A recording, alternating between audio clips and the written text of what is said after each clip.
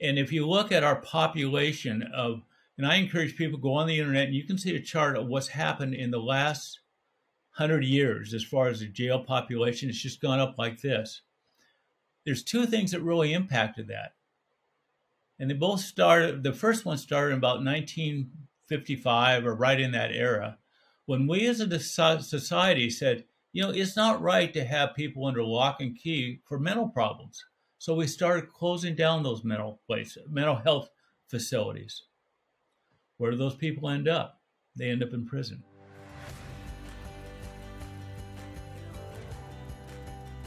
Welcome to episode 57 of People Are the Answer. I truly believe that people are the only answer to the world's many problems. I'm Jeffrey M. Zucker, a serial entrepreneur, here to learn how innovators are creating outsized, transformational social impact. Today's episode features Roger BelAir, a former banker and investor who is now a pickleball advocate and instructor who's been teaching the game in prisons, where it has shown to decrease violence and improve inmate communication while offering a great, engaging activity. Roger and I discuss his career through banking and writing financial books and how that took him to bringing pickleball to prisons. Here is Roger BelAir on People Are the Answer. Roger, thank you so much for joining me on People Are the Answer. Jeff, it's great to be here. I've done some research and I'm impressed with what you're doing. I really appreciate that, and definitely an honor to have you here. It'd be great if you could just start off by telling the audience who you are, where you're based, and what your current role is. Well, my background's in finance.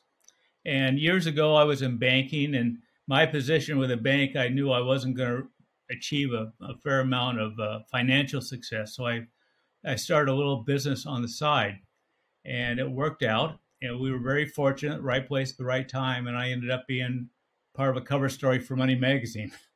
Well, those type of things just changed lives. One of the phone calls I got was from Doubleday out in New York, and they said, "Have you ever thought about writing a book?" Well, my very first reaction was, I don't even write my mother. But my second thought was, if some of these athletes can do it, I can always get help if needed. And I sat down with what was called a typewriter and started plucking away, and all of a sudden the manuscript looked pretty good. And so it sold real well. And then that led to a second book I was asked to write on how to borrow money from a banker. So many entrepreneurs, they need some money, but they don't know exactly how to approach a bank. And so I wrote that book. It sold quite well. And then a friend of mine, you might recognize the name. His name is Vince Lombardi Jr. Vince said, "Roger, you got a real unique niche here with the banking book, and there's a real demand for that. Let me introduce you to my agent, and I think you might want to, give a few speeches." So I did that for a while, and I found out it was a lot easier to find a new audience and a new speech, and it was great to help some people. And so I did that for a few years, and what paid the bills really was this investment company that I created. So that's my background outside of what we're going to talk about today. Awesome. Yeah, thank you for sharing. And where are you currently based? I'm outside the Seattle area. I live just a little bit north of Seattle, and then when the rains come up here, I head south to Southern California and live in the Palm Springs area. And in life in general, what would you say motivates you? I would say either doing the deal, having a vision, and being able to accomplish it. That's by far a motivator for me. I'm not driven in the sense of buying new toys or trying to have something to impress somebody else. It's doing something that can move the needle. Early in my career, a lot of it was just gaining a certain amount of financial success, but for security, because money can buy options. But these days, I'm a lot more into service, and you can't change the world, but maybe we can do a few things to make it a better place. Yeah, to me, that's changing the world. Just one thing, even to make it a little bit better. So definitely appreciate that dedication to that. And you mentioned being in the Seattle area. Is that where you grew up? Or if not, where'd you grow up? I grew up in Eastern Washington. And but after I got out of school and went to college, I didn't want to live there. I wanted to move to the big city where all the girls are. So I ended up, coming over here to Seattle. And I know you early on after school, you went and got your MBA at University of Idaho. Right. Yeah. And so what was education like for you? Is that just something you felt you had to do, or are you one of those people that, love school? Oh no, I wasn't a very good student, and I struggled in school. I got my undergraduate degree, which surprised some family members, and then Vietnam was really big at that time, and I thought I was going to be drafted, but I found out I had flat feet and I can't march. So I said, well, maybe I'll try to get into graduate school, and I did. I was never a very good student. And, in the academic community, I've learned as the years go by, there's a certain way that they measure intelligence, IQ tests, how you well you do on school as far as getting information, regurgitating that. I'm just kind of not made that way. I'm probably more of a right brain, creative type person that is more of a business person because once I got out in the business world, then it was easy for me. I just kind of followed my instincts. Once you got that degree, you spent some time in banking. You mentioned the firm that you started, and so talk a little bit more about how you spent. I believe it was 38 years at BelAir and Briney. Well, you've done your homework. Absolutely. One of the things, and I don't mean to get a little technical here, but I really need to in order to explain it. As a banker, back in the 70s, it was common for a buyer and seller on real estate to reach a financial agreement where instead of going to the bank to borrow money, what they would do is they'd sit down and the buyer would say, all right, I'll give you so much down and I'll give you so much a month and you'll be earning your 7 or 8%, whatever it happens to be. And it was called private mortgages. And that's fine, but sometimes the seller, after a year or two of collecting these monthly payments, they say, well, I don't want that $1,000 a month. I want a lump sum cash because we're getting a divorce, want to go to Europe, whatever. And I figured out that that market was very, very thin. In other words, who does that person who's collecting the monthly payments go to sell that asset? And because the market was so thin, I said, I'm going to go out and maybe what I'll do is I'll offer 60 cents, 70 cents on the dollar. Well, much to my pleasure, the first person I offered that to accepted it. It was a very small obligation note of $10,000. I offered $5,000. The face amount was 7%, and all of a sudden I'm making 14%. Well, that worked, so I did it again and again and again. And the book I came out with for Doubleday was the first hardback book, and it was titled How to Make a Fortune or Make a Fortune Buying Discount Mortgages.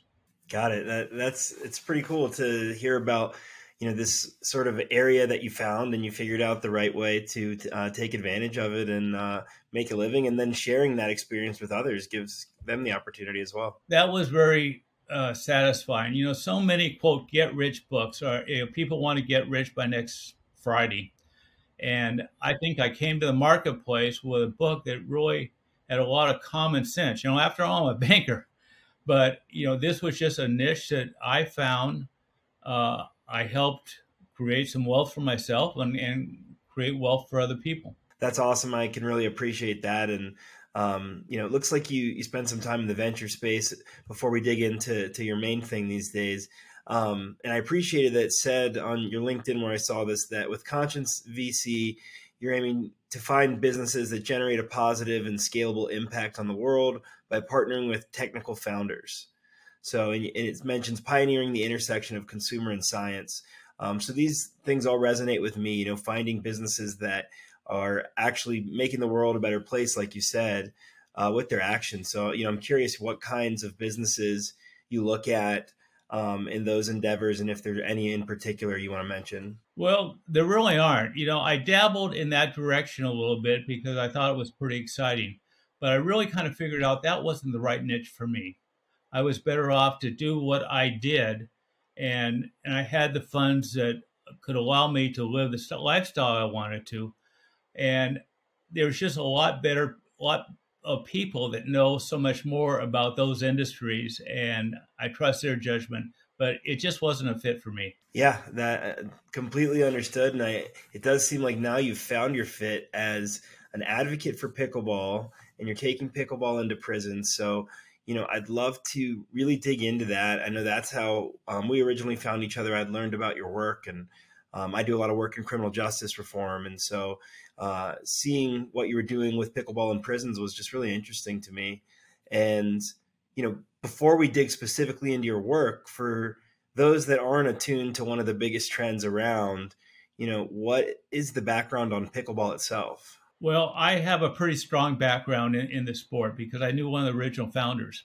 And so I might tell, because not everybody's familiar with pickleball, even though it seems no matter where you look, there's another headline about pickleball. But let me share just a little background about how the game came together, because I think it's very interesting. It happened over on Bainbridge Island, which is an island just a few miles off of Seattle. And there was a guy by the name of Joel Pritchard. And Joel later ended up being a congressman, but he's out playing golf with a buddy. They come home. The kids are bored. I want to go back to Seattle. I don't like being on the rock, all that type of thing. And so Joel says, hey, you've got a badminton court out back. You guys just go out and play some badminton. They get out there, set everything up, and they can't find the birdies. Well, about that time, what's happening is Dickie Green, age 13, is walking down the street with a wiffle ball and a plastic bat. They start hitting it over the net. And to make it easier, they drop the net. The badminton rackets didn't work too well, so they grabbed some ping pong paddles, and that was the start of the game. And that was 1965. Wow. And they thought they really had a winner because everybody that played it just loved it. But what the sport was then and it is now is kind of a combination of badminton, because it's on a badminton court. It's kind of like ping pong because it's really slow as far as the ball going back and forth. And many of the rules are similar to tennis.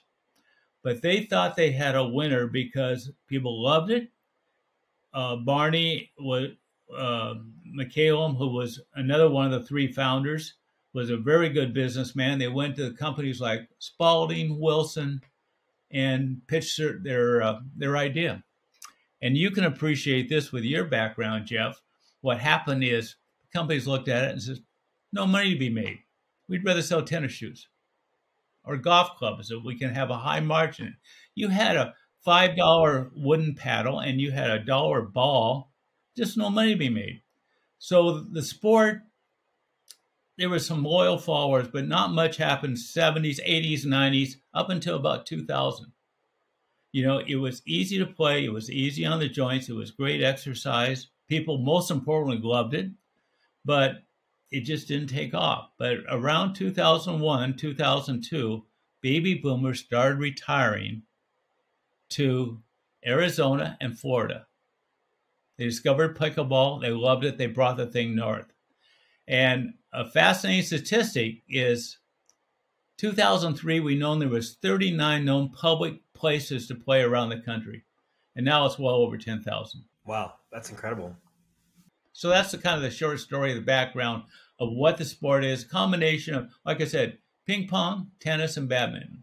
Yeah, no, it's really interesting origin story. Just I remember making up games as a kid. So it's just, crazy to think one of those could rise to this level of popularity and, kind of over an extended period of time until it really hit. And I feel like for the last few years, hear about it from everybody. I admittedly still have not played a game, but I will. I will at some point. I'll have to get you out on the courts. You'll love it like everybody else. And have you been playing it for all of these years, or when did you get into it? No, I was introduced to it about a dozen years ago, and I fell in love with it just like everybody else. And coming from a professional speaking background, I said, I can teach this thing very easily. And besides that, I like to tell people what to do. So I started, teaching at the local health club, just beginner class of here's how you play it.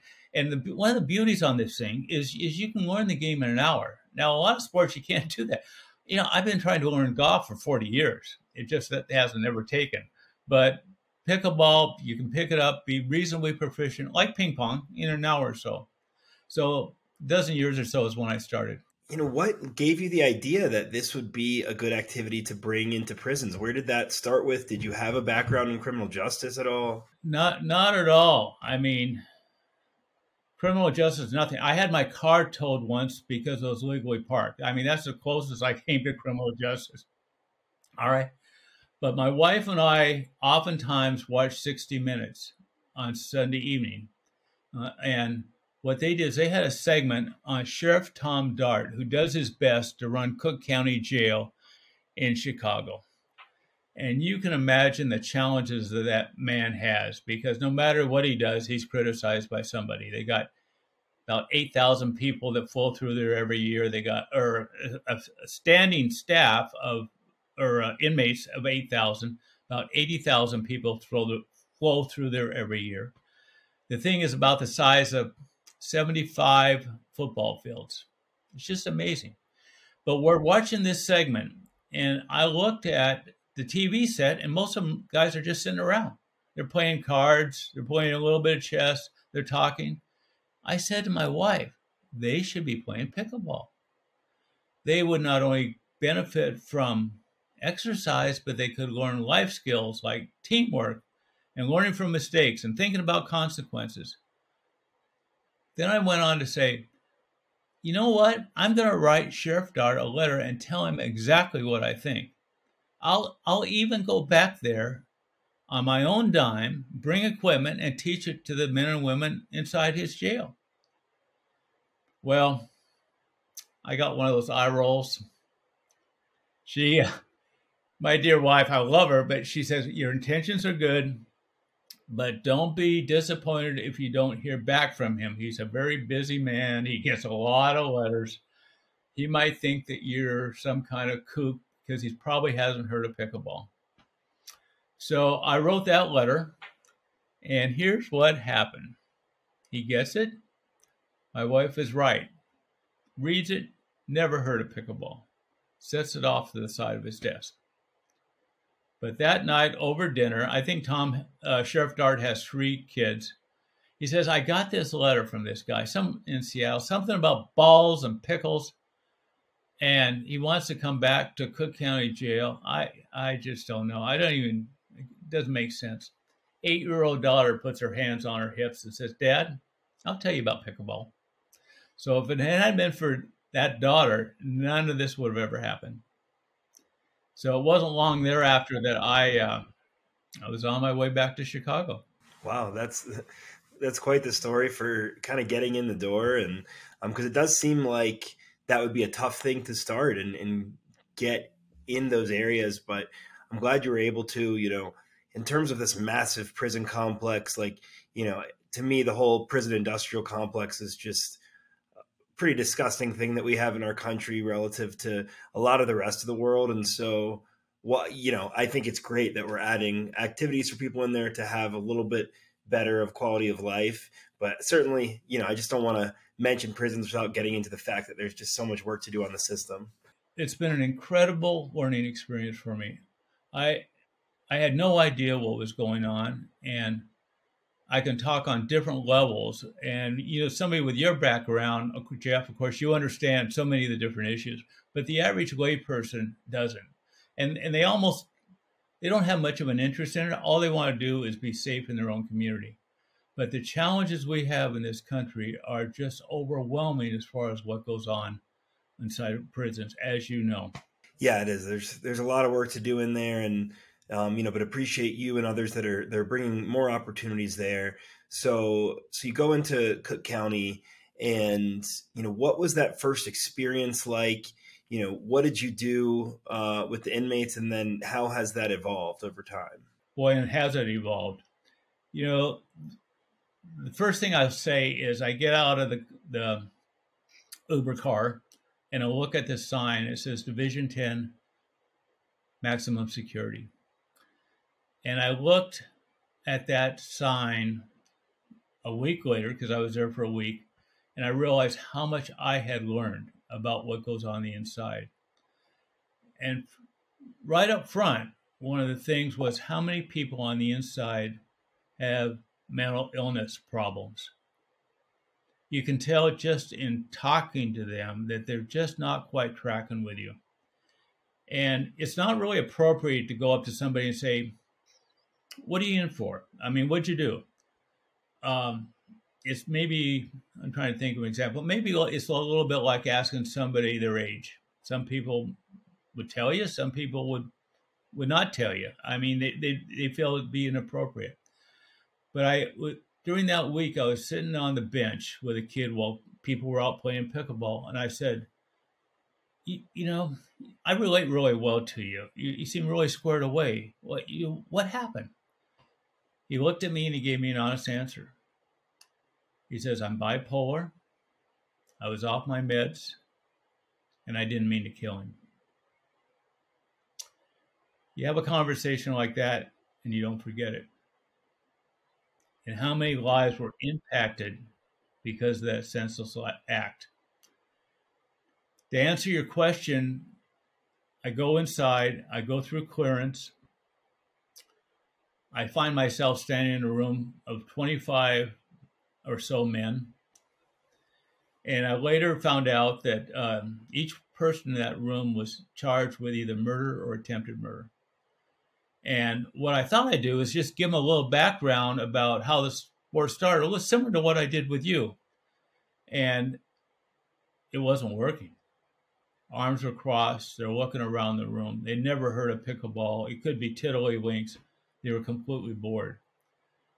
I did not, as a speaker, are people with you or not? They were absolutely not with me.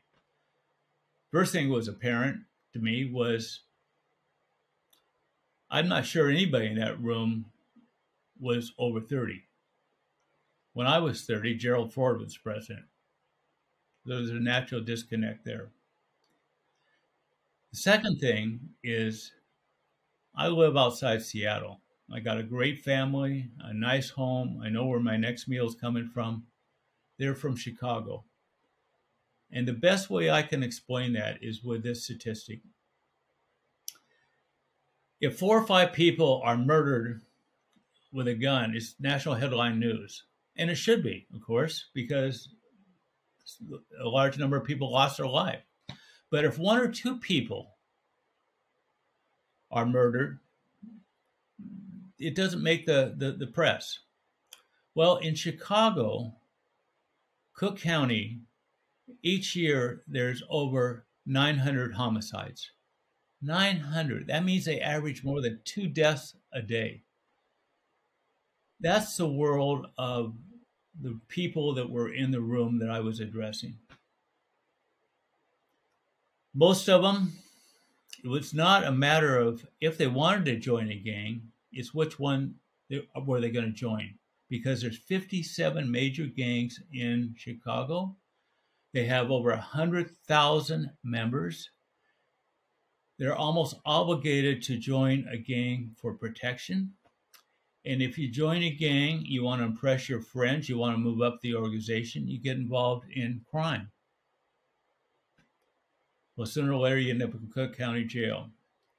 So there was a total disconnect between who I was, what I was trying to do, and who I was speaking to. I thought of my wife's comment that my intentions were good. I didn't know I'd be on an airplane going back to Seattle that night. Not knowing what to do, I said, "All right, guys, let's go to the courts." So we went out to the courts, and I would say within 10 minutes' time, there was a 180-degree transformation. They turned into prisoners. They're actually detainees because they haven't been found guilty yet, with a strut and the walk and on edge and ready to fight. They're turning into the best way I can describe it as kids on a playground. They sounded like third graders, giving each other high fives, laughing, having the time of their life. I walked into that jail in the morning, and I was somebody's grandpa. When I walked out at the end of the day, I was either bro or dude.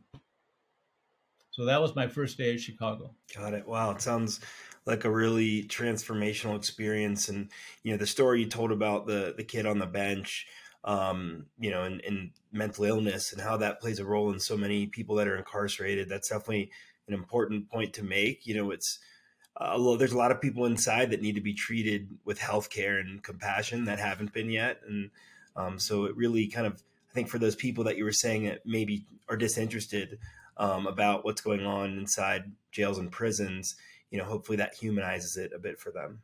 Yeah, let me speak to that for just a second, because Sheriff Tom Dart he's a great guy, and he really does his best to help people.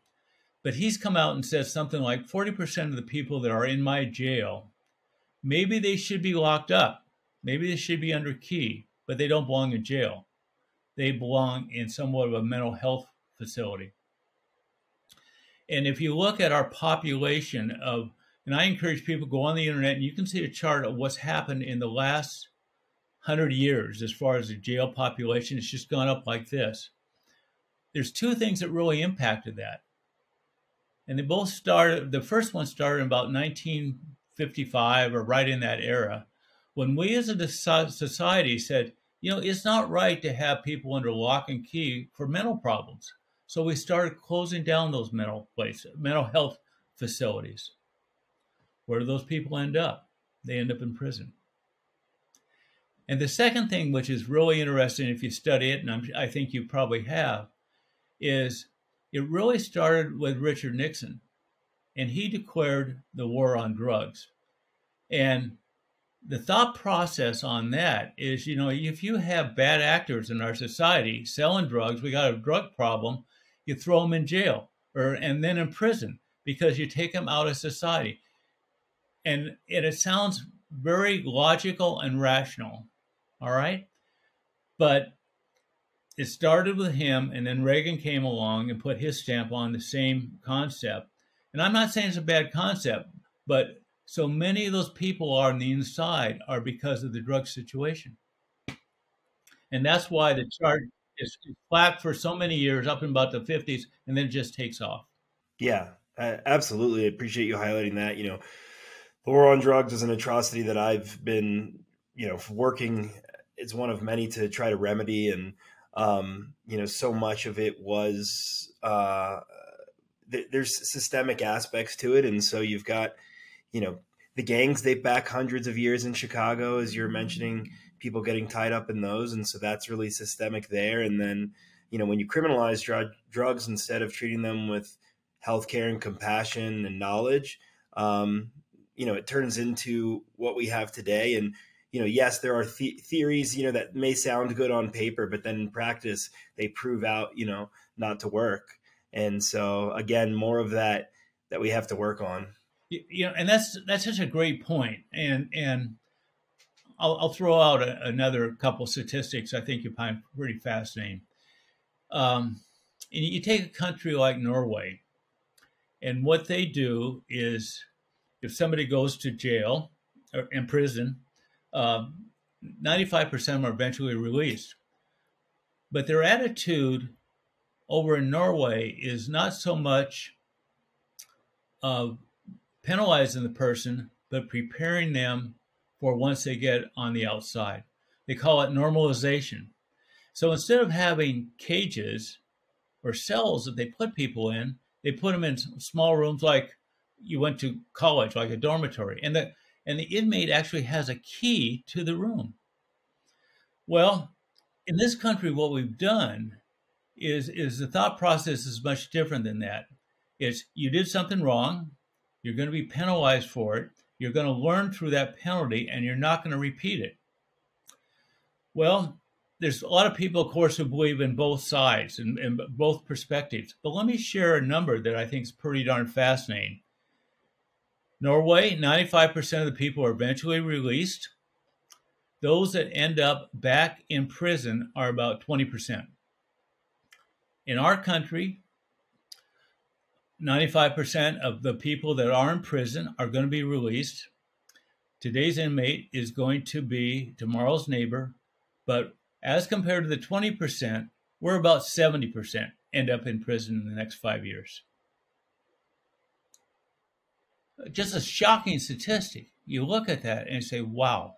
Yeah, these facilities aren't rehabbing people in our country, unfortunately, but hopefully it's a pathway that we can get to. And again, I think having what you do in some of these facilities certainly adds a lot to the experience. If you're enjoying this episode, I would greatly appreciate if you could review, like, comment, or subscribe on your favorite platforms. Your engaged support goes a long way in helping the show grow and getting our impactful guests heard. Now back to the show. You talked about that first experience in Cook County.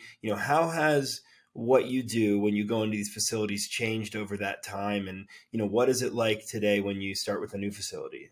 Well, let me give you a little bit more background about Chicago and what happened, and then some of the facilities that I've visited since, and then I can bring you up to date of where I've been the last 3 months and where I'll be next month. All right, so I've been back to Chicago 3 times for Cook County Jail. The last time I walked in, I couldn't believe it. The guys are standing up, cheering, giving each other high fives. I felt like a rock star. And who was there that day was a sports reporter for USA Today to write a story for the sports page. And I thought it went well. He interviewed me. He interviewed some of the inmates. And he called me up a couple of days later and said, Roger, geez, I don't know how to tell you this, but it's not going to be on the sports page. And, my heart dropped. I was all excited. I told my neighbor, some of the guys at the gym, and I'm saying, they're killing the story. Why are they killing the story? And then he added, he said, well, the editors read it, and they've decided to put it on the front page of USA Today. And there it was. They put it on Friday, which was a day that had the most activity. And anybody that wants, of course, they can pull it up online. But I want to point out a couple things from that article that are so significant. And it's still true today. The first one is by the guy that heads up athletics. It is, I can't remember his name right now. Anyway, Jim's a great guy. And he said, since we introduced pickleball, disciplinary problems are reduced. Guys want to play so much that they behave themselves. And they know if they get into trouble, they can't play pickleball. Well, I never expected that, but I say that, isn't that absolutely terrific? But even more important than that is in that article, if somebody pulls it up online, they'll see me sitting on the bench with a guy by the name of Clarence. And as that picture's taken, he's pointing out to the courts and say, Roger, look out there. Well, I look out there and I see guys playing pickleball. He says, you don't understand. He says, out there on the courts right now, you got opposite gang members playing with and against each other. Before pickleball, they wouldn't even talk to each other. Well, that's totally amazing to me that an activity like pickleball can bring people together where they can have a conversation. Yeah. Yeah, that's really powerful. And I'm sure that was rewarding to see that. Yeah. So what happened next is I ended up back at Rikers Island, which is the jail for New York City. Maybe you're familiar with it. Well, you would be. And that's quite a place. They actually have 10 sites at Rikers Island. It's right outside of Manhattan. They have about 100,000 people that flow through there every year, standing population of maybe 10,000 or so. I trained about 100 inmates and about 20 staff. The deputy commissioner was so impressed with pickleball when I left that he ordered pickleball equipment for all 10 sites. Came back to Washington State. I've introduced the game here to several different sites. I helped with a colleague introduce it up in Alaska and New Hampshire. And then COVID hit. Well, you can just imagine what prisons are like during the height of COVID. Everybody's in a small confined area. They're having horrendous staffing problems. Staffing's down 25%. Put yourself in the place of a warden. Number one, what you want to do is make sure everybody's safe. You don't want anybody getting killed. So what do? There's an awful lot of just locking them in lockdowns, of locking them in their cells. Obviously, I couldn't do that. So I kind of shifted gears by say, well, I have enough information here. I'm going to start speaking to different groups on exactly what we're talking about. Pickleball, the past, where it is today, where it's going, but especially what's happening in prisons. I agreed to give one speech, and that quickly ballooned to over a dozen. Recently, what's happened, of course, is prisons are opening up. COVID, I don't know if it's gone, but it's certainly on the decline, and we're getting things back to, quote, more normal. I was asked around Christmas time if I would go to Florida. The Department of Corrections reached out to me and they said, would you come down here and introduce the game to some of our prisoners? I agreed. I was down there for 8 days and visited a number of sites. Everybody loved it. I mean, I'm so used to everybody loving it. But as one of the inmates said to me, he said, Roger, it's popular on the outside from what I understand. I'm glad they enjoy it. But inside, we need it. We really need it.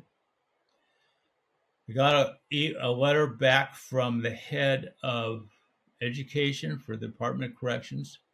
He said, your pilot program was a massive success. The impact that you're going to have on the Florida Department of Corrections is practically immeasurable. They're fast tracking the sport right now. They have about 50 different sites in Florida. They're fast tracking it to many of the sites in the state. And soon thousands, if not tens of thousands of inmates will be playing the game. Wow, that's remarkable. And it's just the effort that you went into to get this game into these areas is going to impact so many lives. And I just think that's tremendous and exciting. And, glad you came in touch with pickleball. Well, thank you. And it's growing organically. Before I tell you what I'm doing right now, this morning I was on a phone call with a woman from Missouri that wants to introduce it in her state. I talked to somebody recently from St. Louis who wants to do the same thing. Last month, I talked to a woman from Virginia, and she said, Roger, let me tell you my story. She said, years ago, I was a teacher's aide for a second grade class. And there was this 8-year-old child in there, this little girl that had real issues, anger issues. She had no friends. She was wetting her pants in the classroom. As a teacher's aide, I reached out to her and I wanted to help her, but she absolutely wouldn't let me into her life at all.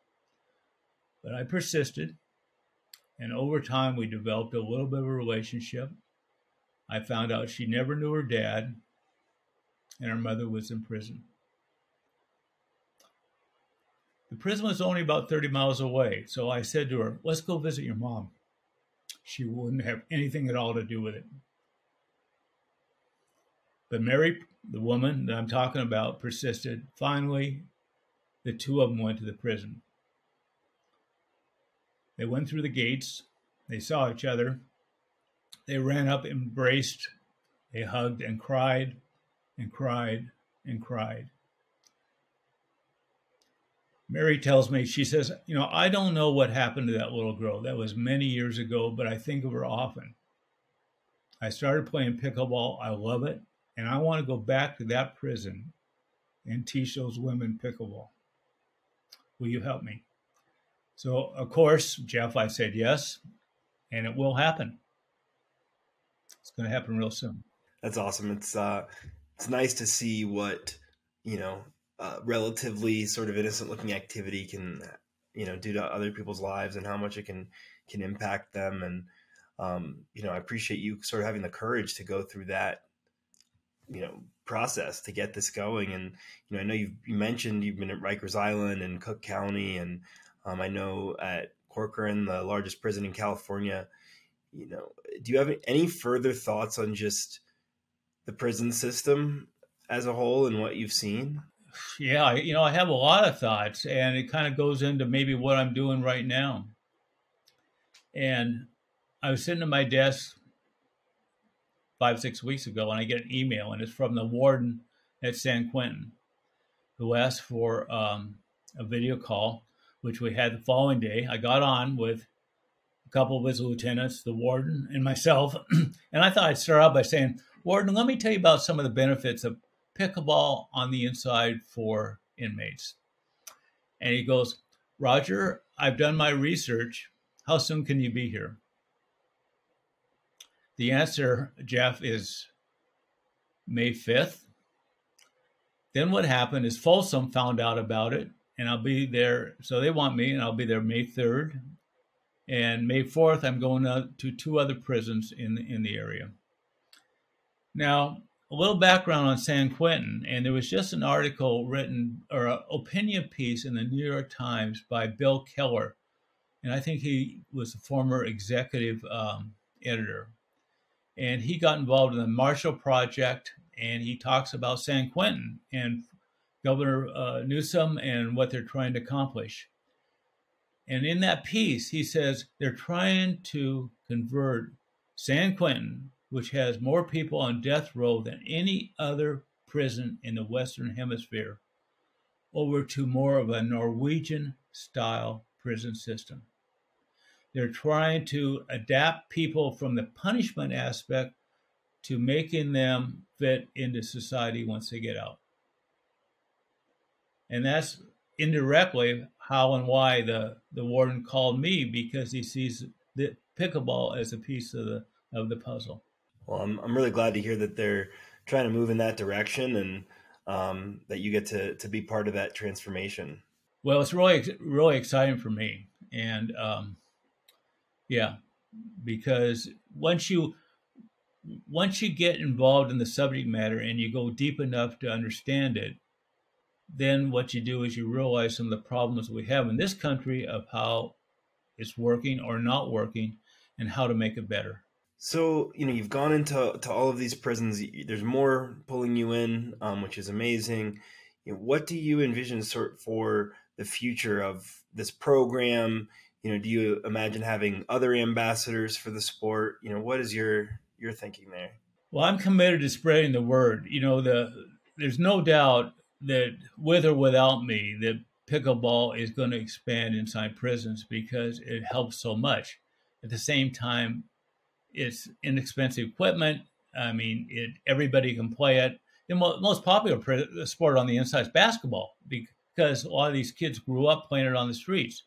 But we also know that that's dominated by the young, the tall, the athletic, and everybody else sits on the sidelines. But pickleball is a game that everybody can play, and it is going to spread. It's spreading organically, just like the examples I gave you before. I'm probably going to move more into a management role of giving guidance, like the people I talked about. I'm probably also going to do more of reaching out to governors around the country and say, I'll come back there on my own dime and either teach pickleball to the right people or give a presentation about what I do. What gave me the idea for that is there's a business group, a leadership group in Seattle, and it's been around for 80, 90 years. And some of their speakers were Bill Gates, Nelson Mandela, Governor Inslee, Oprah Winfrey, John McCain, and they asked me to speak on pickleball. And if anybody has an interest in it, they can pull it up online because it's under YouTube. And I think the title, they call it Pickleball Past, Present, and Prisons. And during the question and answer, the gentleman raises his hand, stands up, and he says, I've been a member of this club for 44 years. Roger, you just gave one of the best presentations I've ever heard. So there's an audience out there that really appreciates what insights I can share about what prison life is like and how we can make it better, and the role that the pickleball can play in that. But also by addressing an audience, what I do is I'm really saying to people, well, what about you? Maybe this is something that you should take a look at. a lot of people say, well, I can't do that because, I'm too old or whatever. And one of the slides I have is my friend Bob. Bob's 93, and he does just fine on the pickleball court at 93. I asked, I asked him recently, I said, Bob, does pickleball keep you young? He says, not really, Roger. What keeps me young is my 72-year-old wife. That's great. So I'm delivering a couple of messages. I'm talking about the prisons, but I'm also talking about this sport, which I talked to a reporter from the Boston Globe, was it last year? And he said, my research shows that pickleball is the fastest growing sport in the history of America. That was the headline that they ran with a couple of days later. Yeah, it's pretty astounding. And I have certainly seen that being the case. And I've heard some of those stats and definitely been thinking that, I got to try it out. Everybody loves it. But glad to hear that it's growing. And hopefully it'll have positive effects on all the people that get interested in it. Well, people just love it. So, you've talked about some of the people you've met in these prisons and some of the stories around the people that you've met as well. Have there been any other stories that were particularly, interesting, like that really brought you to realize how much help you brought to someone? Well, I can think a couple things off the top of my head. One is it was an officer in one of the prisons, and I can't remember right now which one it was. And he said something like, Roger, you're not going to remember the guys in this room, but I'll guarantee you some of them will never forget you. And of course, that's a real touching comment to receive. Another thought that comes to my mind is when I was in Chicago, and as you know, Jeff, inside a gymnasium in prison is very noisy. I mean, there's all hard surfaces. You almost have to shout to be heard. It's real similar to like a college football game where everybody gathers real close around the coach before the game just to try to hear him. So I'm teaching the game, and there was this one guy.